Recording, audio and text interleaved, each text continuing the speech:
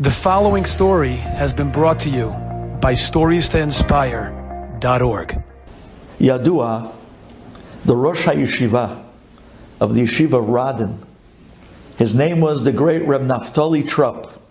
In Yeshiva world, he's known as the Granat. Anyone who learned a little bit Bamitzia, Nizikin, you know the Granat well. His Sfarim are magnificent. He was so brilliant and so deep. He was very young, and he had terrible migraines, and he was at the brink of passing away. And the Bachurim in the yeshiva decided they got to do something for the life of the Granat. So they came into the yeshiva of Radin, and they made an appeal. But not an appeal for money, an appeal for time, an appeal for life.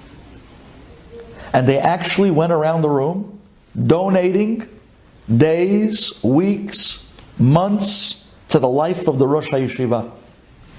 Could you believe that? Could you imagine such a scene?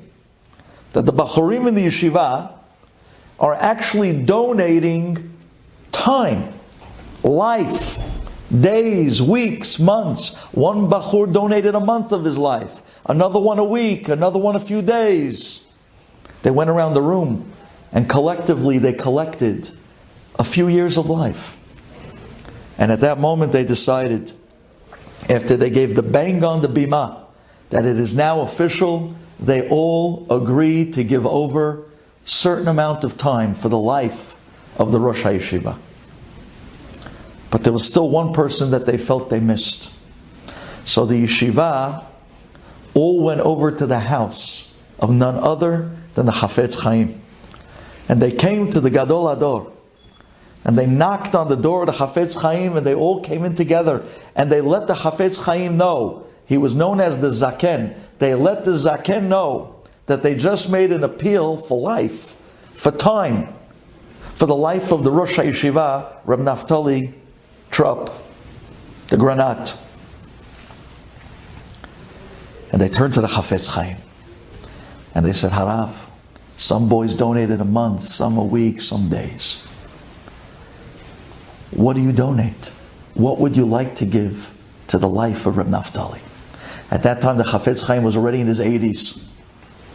The Chafetz Chaim closes his eyes and he begins to think, how much is he going to donate? And he turns back to the boys and he says, I'm going to donate 1 minute. They looked at the Chafetz Chaim, said, 1 minute?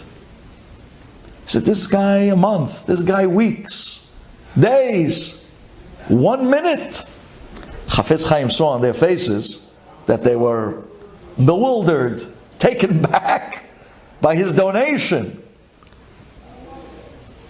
So he looked at them and he explained, he said, do you know what I can do with 1 minute? We don't know what's the worth or what's the potential of 1 moment. Says the Chafetz Chaim, if you would know what I can do with 1 moment, you would understand what I just gave away. The amazing end of the story was that somebody in the yeshiva made a calculation.